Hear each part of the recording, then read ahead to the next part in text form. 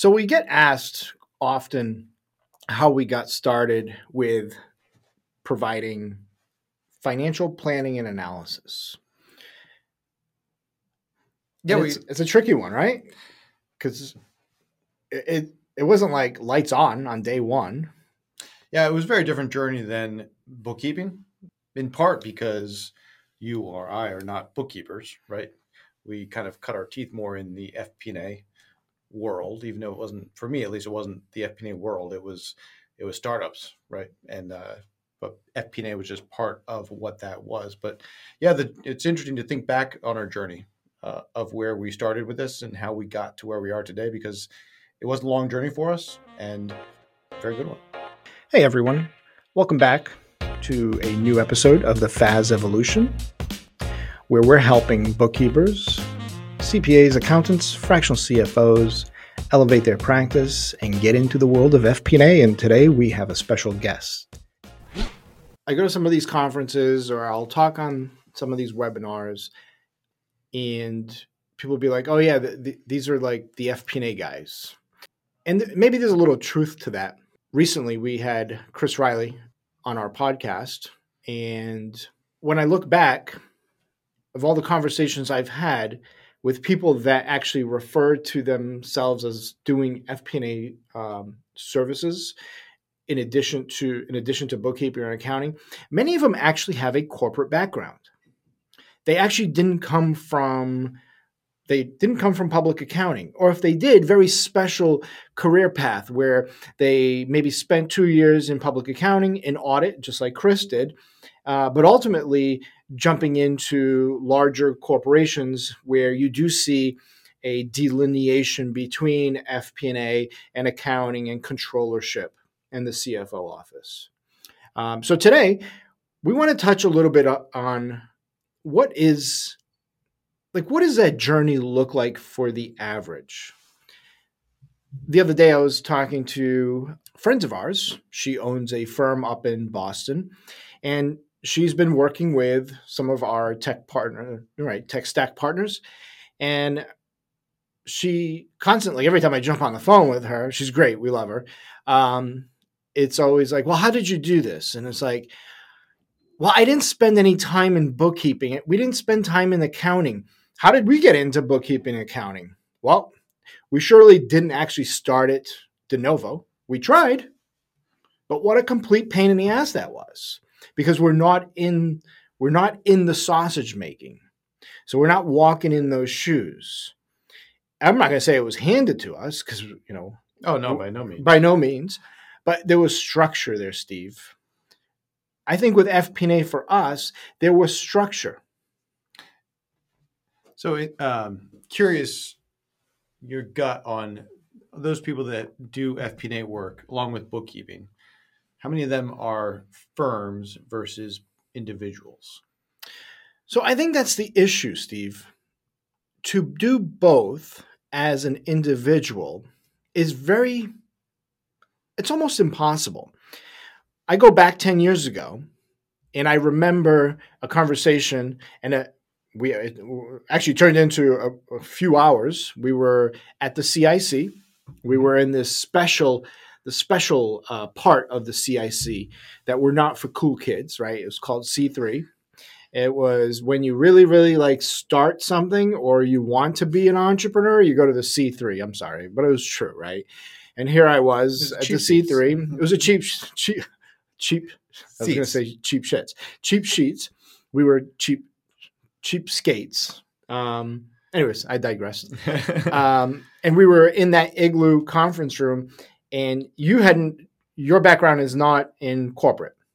Mine came from corporate. Your background was in startups. So if I remember back, not to put words in your mouth, but if I remember back, you and I kind of understood what bookkeeping was. Kind of, right? Your mentality of bookkeeping is probably what a lot of our customers are like. Just pay my bills. Yeah, no, it was. I think I came from very much from the startup world, right? Boston, Cambridge. Like I remember working with our bookkeeper to start with, and that was my education about bookkeeping. Like what does the month end close process look like? But when it came to like FP&A, I never called FP&A, right? It was just No. like, it was just business, like just, hey, I need this report. What is our customer acquisition cost, or what's our MRR, our ARR, right? Or you got a fractional CFO. Or I mean, startup world, like where I cut my teeth, like it was drink from the fire hydrant and keep spitting out the deliverables, right? Because that conversation that you're referring to, Dan, is when we sat down, like, what does this mean? How does it all tie together? Because we can do the CFO stuff, and with the first acquisition, we got the bookkeeping, but how do we tie that all together, right? That was and we're looking at one of the slides that we kind of built out of that whiteboard, and like that there's a big middle arrow. It's like the vein, right? Or the financial information flow. It's the flow of information, right? And you got your inputs and you got your outputs. And FP&A is a lot more about dealing with the outputs, right? And the inputs, like one of the big inputs, like a foundation, is bookkeeping. I remember that conversation, some other conversations we had in that conference room, but I remember like looking, this makes a lot more sense as we start identifying, like talk about the inputs or the outputs, and we can transfer that to customers, right? What is this whole thing we're talking about? I want to kind of get back to your question around that sole entrepreneur, that sole practitioner. How does he or she actually delineate that service? And then two, I think we need to go back to that Igloo conference room where one of your comments when we were probably 2 or 3 months into this was, Dan, I just don't see how this all fits together. Yeah, I think that's a big question, right? How does it all fit together? Because the only reason stuff fits together is because it flows. Data flows. Common suppliers, common customers. Data has to flow in order for it to truly be under one umbrella. Otherwise, you have what was very common back then, to have disparate silo type service providers. You've got your freelance bookkeeper, or maybe you were already sophisticated enough, like in your case, in your business, you guys were already using supporting strategies, which, by the way, is how we met. And if you needed, say, HR services, or if you needed CFO services, or if you needed to like do some analytics, well, that was probably one of your roles as an early founder, was to do a lot of the analysis. Now, many companies don't have that financial acumen, nor do they have the time, the wherewithal. They're focused on other things. But what was critical here is, like, I remember, again, in that conference room, it's like, no, Steve, this information flows. And we can be more effective and efficient if that information flows inside of one company. Mm-hmm. Well, 10 years later, we're still trying to like make this shit flow, and it's really hard. So before you jump in, I want to kind of go back to your original question. How does that sole practitioner do both? I don't think you can. I think it is very difficult. It is very difficult to be both the bookkeeper or / accounting, right? Mm-hmm. Fixed price, defined package, defined inputs and outputs. And at the same time, avoiding the dreaded billable hour to do, out of scope, quote unquote, advisories, which is what a lot of sole practitioners do. And in turn, actually upsell a customer into a productized FP&A solution. I think the word you just hit on was productized, right? I mean, we spent, if we like boil this down, we're still spending time productizing what that looks like. But I'd say from year 1 to year 4 or 5, like there was a lot of like, how do we productize this, right? And I think that the sole provider, if you look back at our journey, like we couldn't provide both FP&A and bookkeeping. Because neither you nor I are bookkeepers. Nope, right? Couldn't do that. And we had our failures on the bookkeeping side when we tried to do contractors, right? Because the other way to do this is just be the fractional CFO, the FP&A guy, and hire some people to do the bookkeeping, right? Mm-hmm. It's kind of an easy way to like not scale up or do much, but you can get kind of have all of it under one roof, right? But there's a lot of like failure modes there as well. I guess what I'm getting is like that whole productization from that conversation in the conference room where I started to like visualize, what are the inputs, what are the outputs, to all the way through like, okay, now we got it down into like, here's the annual strategic cycle that we want to like sell to customers, right? Like, and we're going to take a piece of that every, to then it can't be that because that needs a CFO to drive the process, Correct. right? And is limited by your CFOs. Or at the time, it was you and I, right? And we could do that because one of us could focus on that, one of us could focus on the business. But taking it from that annual strategic cycle to like, what is that every month? What needs to happen, right? And what is the product of every month? Because that's where bookkeeping lives, right? And that's why you build deep relationships with bookkeeping customers. You touch them every month, right? I can't, conversations I have with our customers like, oh, I love that controller. I love Robin. I love, Right. And people do really appreciate individuals being able to walk them through a month in, month out basis, like just give them peace of mind, right? And as we tried to do that in FP&A, it took a long time to be able to say, here's what we're going to do every month to give customers that peace of mind. And so that goes back to that question. Can one person do both? I think it's really difficult because to upsell I don't want to say FP&A is a premium service. It really isn't. It's just a different service. It's not premium. It's not at a discount. It's FP&A, and how we want to provide FP&A services is no different than bookkeeping and controller level reviews. It's just a different product. It's not a premium product. And I think the market really needs to stop saying it's a premium product. Because once you say it's a premium product, then how the hell am I going to pay for a premium product from the same person who's doing my books? Yeah, it's a rhetorical question. Right? Like, how am I going to pay two different hourly bills, right, for two different services, but it's the same person? Mm. Oh yeah, that's a whole other conversation about move to fixed price billing, because then you can sell value, not time, right? Because to your point is, if it's one person and one invoice you're getting is for, I don't know, $55 an hour for bookkeeping services, and the other bill you're getting is for $150, $250 for the same person to do an hour of work, but that hour of work is FP&A work, CFO work. The person on the other end of that invoice is going to be really questioning, like, what am I doing here, right? So one of the things that I usually throw back at Steve a lot, and maybe it's a little bit of my personality, is, damn it, Steve, why the hell did it take us so long to get here? And I think part of that, a big chunk of that journey was I knew what FP&A was because I've lived it. Like, I dealt with it. And I also knew what accounting was. What I didn't appreciate was like small business bookkeeping. I really didn't understand that. I also didn't understand what it meant to be a CFO for a fractional CFO for a startup, because I've never worked in a startup. I didn't even know what the hell a friggin' like cap table was, never mind a 409A, right? And so part of that journey was just like, what is it? And I think people this industry in general, need to take a step back and do process mapping or value stream mapping. What is accounting? What is bookkeeping? What are the bookends? Mm-hmm. What is controller? One of the things that have actually come out of like this acquisition with Logged In Bookkeeping has been, hey, you can actually still charge pretty good money for cash basis accounting. That has gotten me actually kind of excited in the last month. And a lot of our peers, I know that a lot of our peers are saying, accrual, it stops at the door. We're only cash.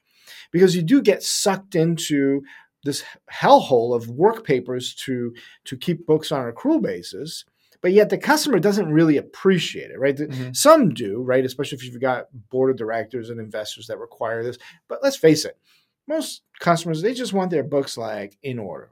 Funny story. Like the other day, good guy, like the customer that you had started talking to over the summer, he ultimately decided not to come with us because he thought initially, I think we had quoted him $3,000 to get his book set up, and I don't know, maybe $800 to do monthly accounting, but he had nothing back then, right? But he had ambitious goals of creating this experience for pets and multi-locations, etc.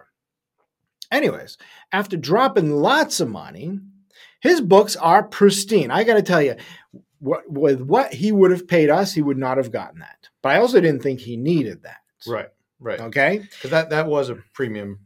I like that word, like premium. I think we'll come back to that. But he got a premium product. No, but it was a complete waste of money. But it was a complete waste of money. Yes, it's Just started off. You're just trying to go from point A to point B. It doesn't matter if you're in a Ford or a Tesla or a Lamborghini. Just get to B. Just get to B, and then when you get to B, then you can decide to trade the car out for the next level, right? So now that's our MO, right? But now he's at B, and he's realizing he shouldn't be at B. He should be somewhere in between A and B, and it's hard for him to transition out of that because now his books are truly beautiful. They're on an accrual basis. Everything is so tight. But unfortunately, now the monthly accounting for that level of service is going to be $2,000. Like it's literally more than double, than almost triple what we had originally caught. But I digress there, but I really didn't. Understanding the needs, understanding the value streams, understanding the inputs and outputs, and understanding that it doesn't just stop with the closing of the books. That financial information is either going to go in one or two places. Either it's just going to get stuck in the QuickBooks and nobody's ever going to give two shits about it ever again until the CPA files the taxes. But by then, they're not really looking at February. They're looking at the whole 12 months.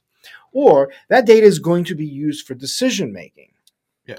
And now we can begin to process map. Now, it sounds like I'm over trivializing this, but I'm not, because this was 8 years of figuring this out. Maybe it wasn't 8. Maybe it was more like 5. But the first 5 years, it was Dan and Steve charging $150, $250 an hour to provide advisory services, premium services. That's great, but that's not scalable, as we know, and there's all these arguments about it.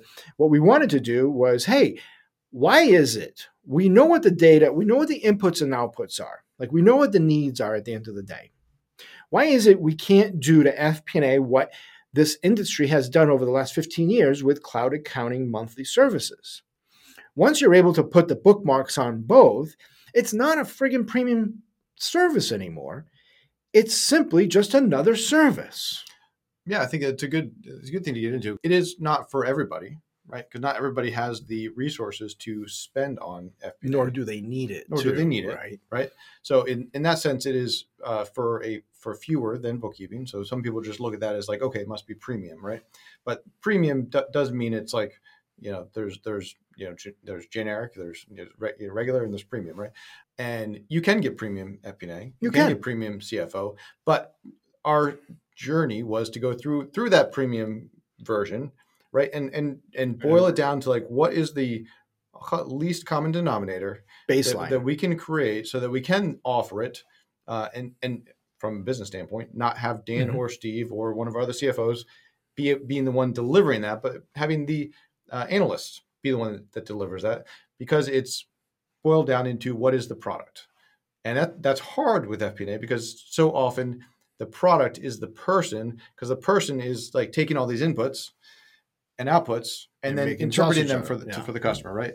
But it's being able to standardize what are those outputs and what is the cadence and that you go through those outputs, right? Here's what we're going to look at in the first meeting every month with the customer.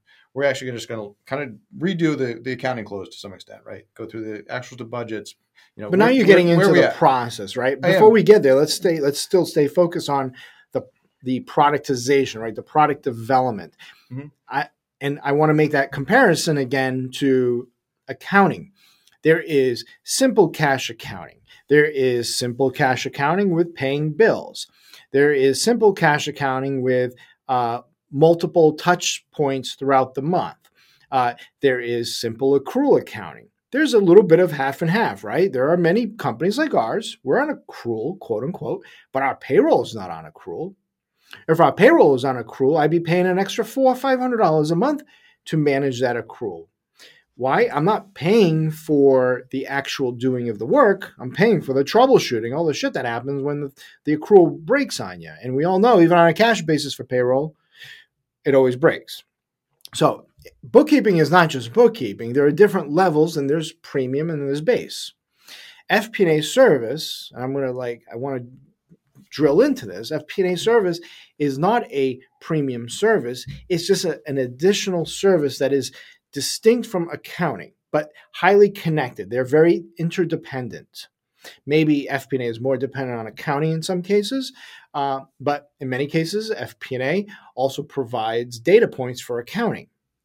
So now you have the FP&A. Now you can begin to like package it up and say, here are the outputs. Mm-hmm. Yeah, one kind of easy way for startup founders to think about this is, right, you've got your bookkeeping, it's all your inputs, and you got your board of directors meeting once a quarter.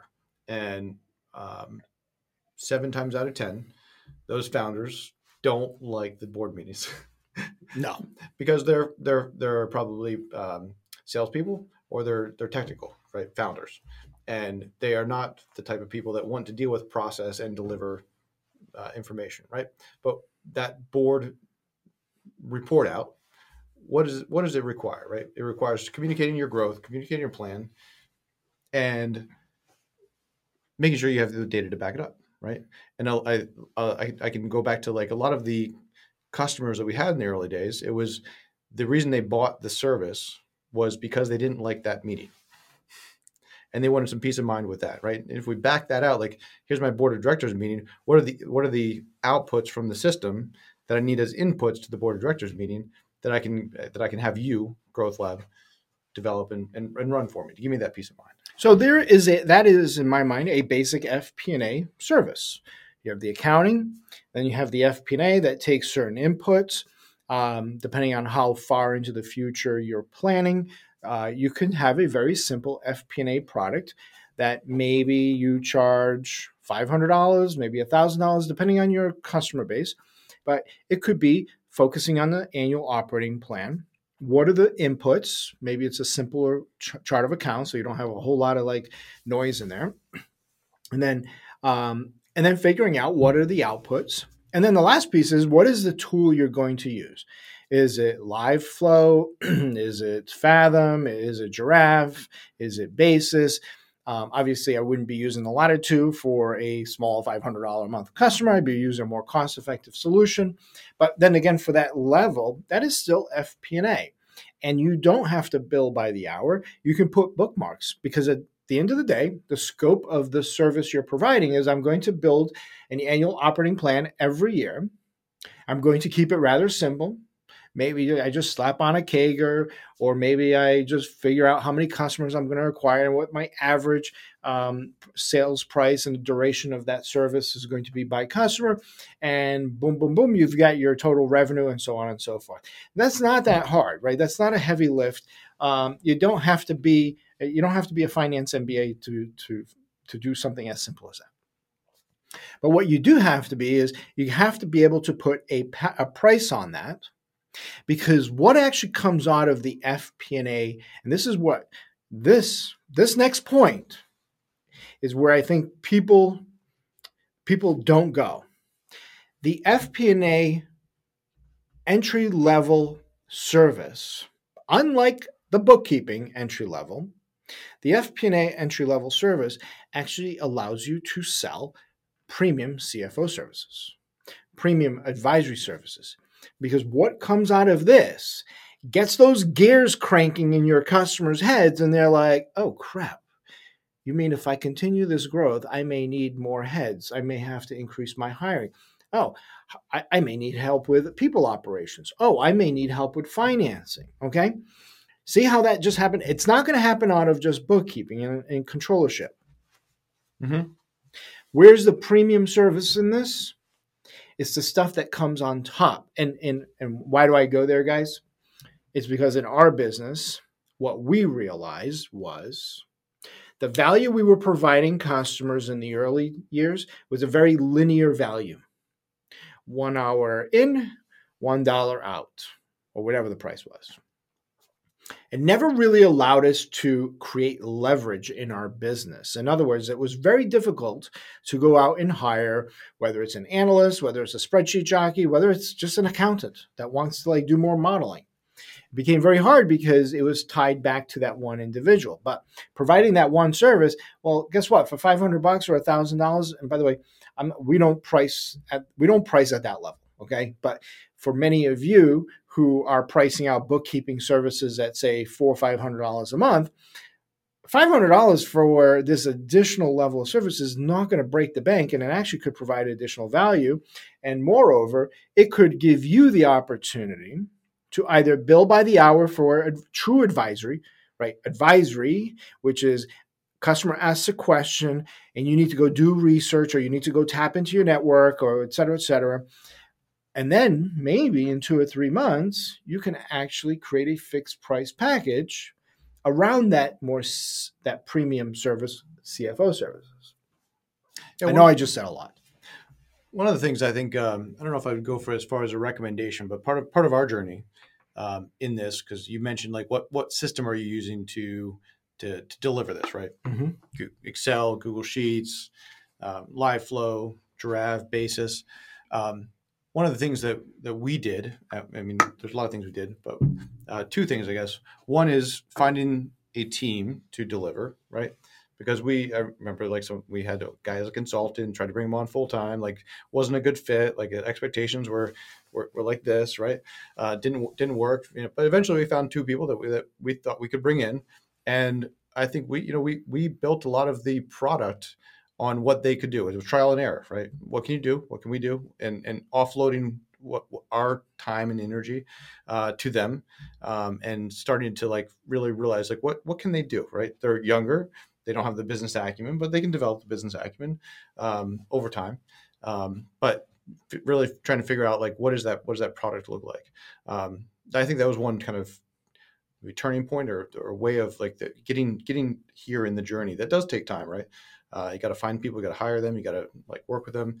The other was like actually kind of trying to standardize, because I think we had a turning point when we standardized on a system, right? Mm-hmm. Because then we could say, here's the system, here's what we do in that system, and here is exactly what you analyst is going to run. Here's your agenda for your first meeting with the customer. Here's your agenda for the second meeting with the customer. And here's your inputs and here's your outputs. And now we find ourselves like we're diversifying across systems now, but now the team knows what does that first meeting look like? What does that second meeting look like? And they are able to take the different outputs from the systems and still give the customer the same experience. So bringing this back to the old days, my old days, we spent the first 4 or 5 years, and I'm not saying for anybody to do this, please accelerate that as fast as possible. If you're going to, like, it's a little bit faster trial and error than we did. I don't think we had a choice. We had to put food on our tables while we figured out the cloud accounting space. But focus on that design phase. Now, where are you going to get the inputs from the design phase? It's going to be the voice of your customers, right? Ask your customers if there was an additional service that we could provide to essentially give you FP&A, right? Advisory. What would that look like?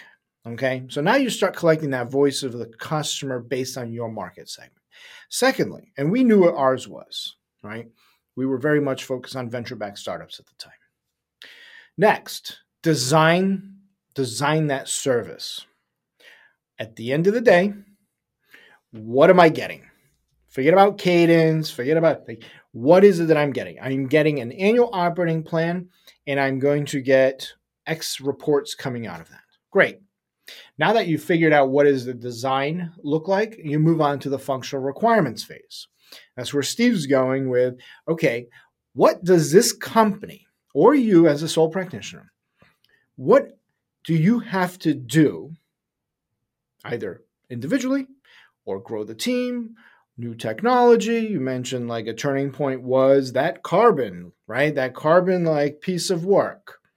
That turning point was when we first started working with Giraffe and having standardization. Those are functional requirements.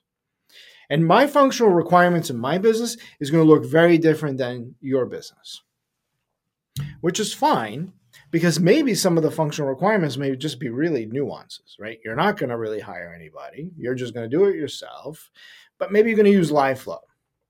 And maybe you're going to just focus on QuickBooks online customers, or maybe it's just construction companies, right? So now that you have that, now we move on to, okay, how do I build this, right? How does that recurring service happen? Mm-hmm. And then how do I sell it? Yeah. And I would say one of the things that I've piece of advice is when you're selling a new service, sell it to a new customer. Oh, hell yeah.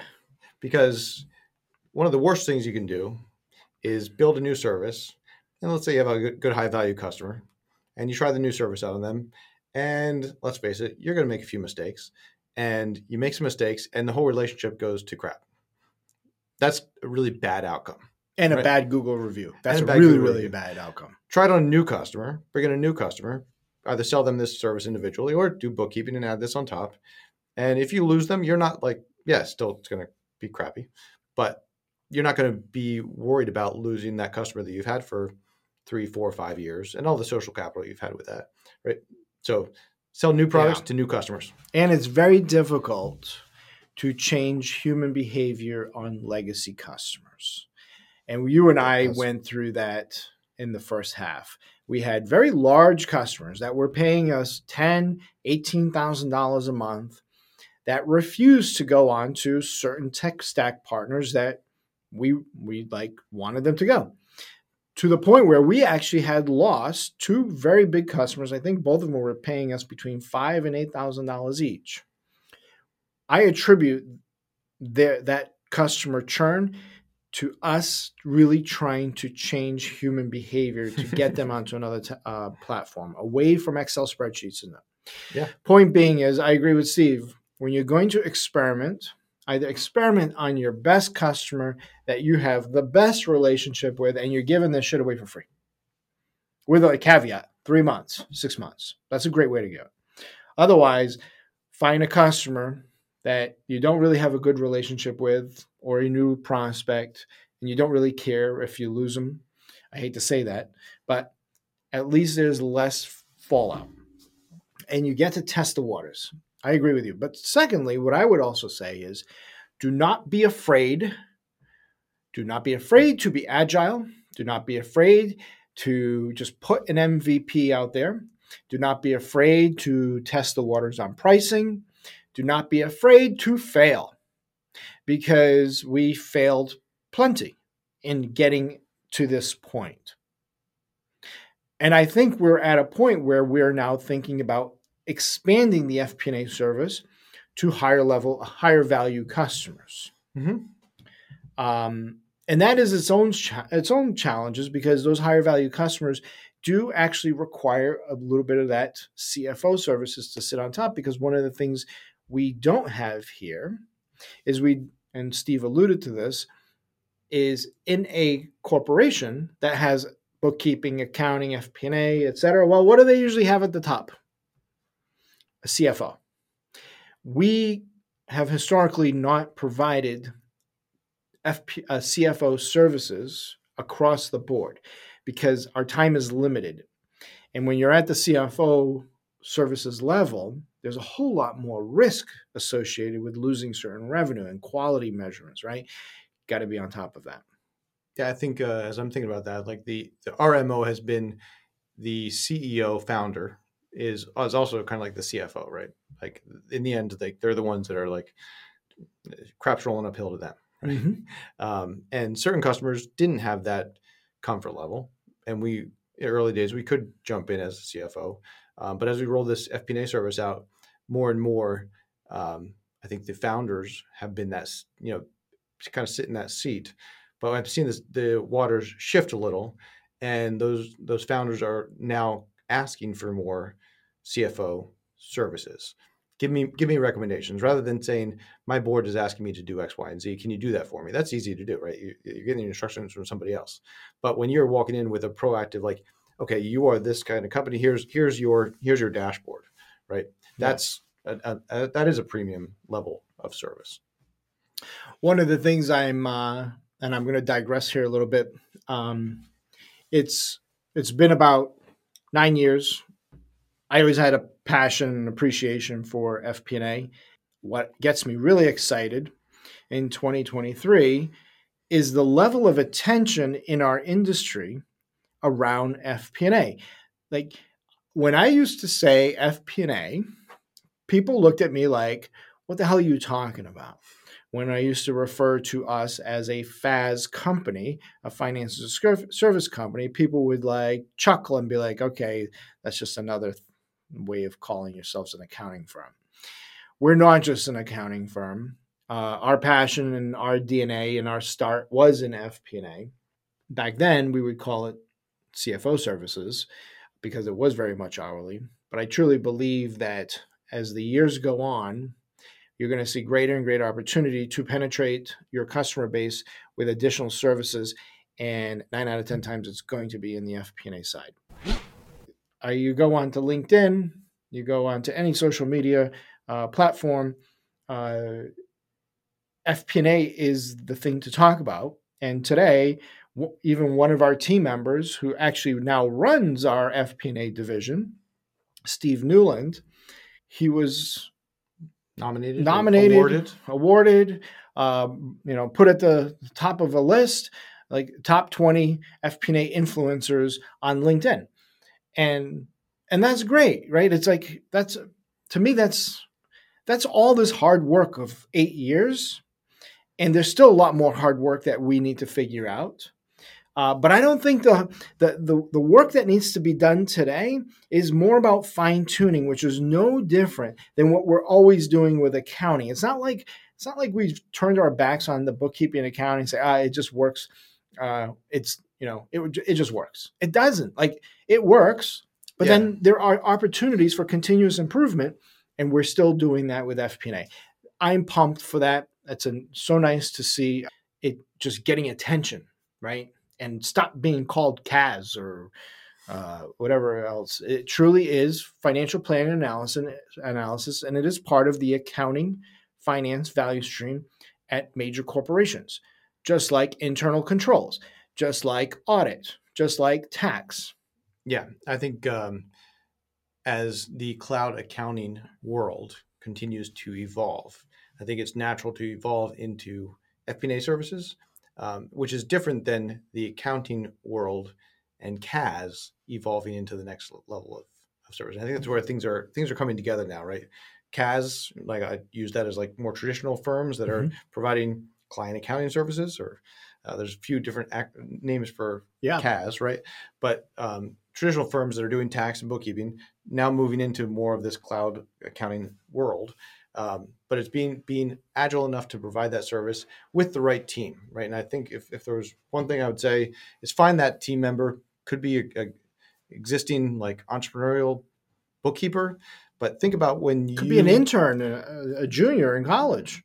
Think about when you found that one person that could do bookkeeping for you, and you're like, oh my word, I can have you do the coding, I can have you do the reconciliation. Oh, I can have you do the customer call. Like, wow, that means I can do, you fill in the blank. Like, find that person that can help you like build the product, then find that person that you can offload that to. That's going to be a turning point. Yeah, and this is opening up doors for other product service expansions in our industry. A place that Steve and I have toyed around with is people operations, even marketing as a service. Like, we will go into professional service, and we don't promote this. Maybe there's a page on our website. Our learnings, our unintentional marketing journey that started half a dozen years ago, it is when we talk to people about that, they're like, whoa, you can do that for me? And we're like, well, not really, but yeah, if you need help, we can help you, especially since you're already a customer. There's a lot of opportunities to continue to get deeper relationships, get deeper into multiple value streams at these growing enterprises. There's always a need. Now, are you going to be able to jump in and sell FP&A services at $2,500 a month for a 2-roof coffee shop? No, you're probably not. But could you actually, an ambitious owner of a 2-roof coffee shop looking to expand to 6, 10 in the next 18 months, you can totally offer that company FP&A services. It's straightforward. It's an annual operating plan. It is staffing. It is capital requirements. It is square foot expansion, right? There's a lot you can offer. And when you do the bookkeeping, you really know like the business. Like, you totally know the business. Oh yeah, and you have so much access go back to data. The beginning of that, the two roof like coffee shop. right? What do you need? You need revenue by location, cost by location, right? So as a bookkeeper, that you're like, oh, I know that all day long, but you can't do that downstream work unless you have that information. The last part of our conversation and our experiment is around the communicating of the value proposition to customers. Forget about the pricing, because pricing tends to be like the last part to the conversation. And pricing, you have a lot of elasticity in, especially if you're starting off. But let's talk about the value proposition. How do you actually market, sell, talk about, never mind to new prospects? How do you pick up the phone and call your top 10 customers and say, hey, I was reviewing your books. I understand that you're growing. I understand that you are looking to hire more team members. What do you think if we put an actual annual operating plan together? 9 out of 10 times, I think you're going to get the word yes. You're going to get the word yes, but then you're also going to get, if it's not that day, it's going to be 2 months later, which is, okay, you put my annual operating plan together. What are you doing for me this month, right? And that was part of our journey, right? When we did the annual strategic business cycle, right? It was like, here's Q1, here's what we're going to do. Here's Q2, here's Q3, here's Q4, right? And sometimes the customer's like, well, I don't care about the Q4 stuff, right? Yeah, I don't need that, right?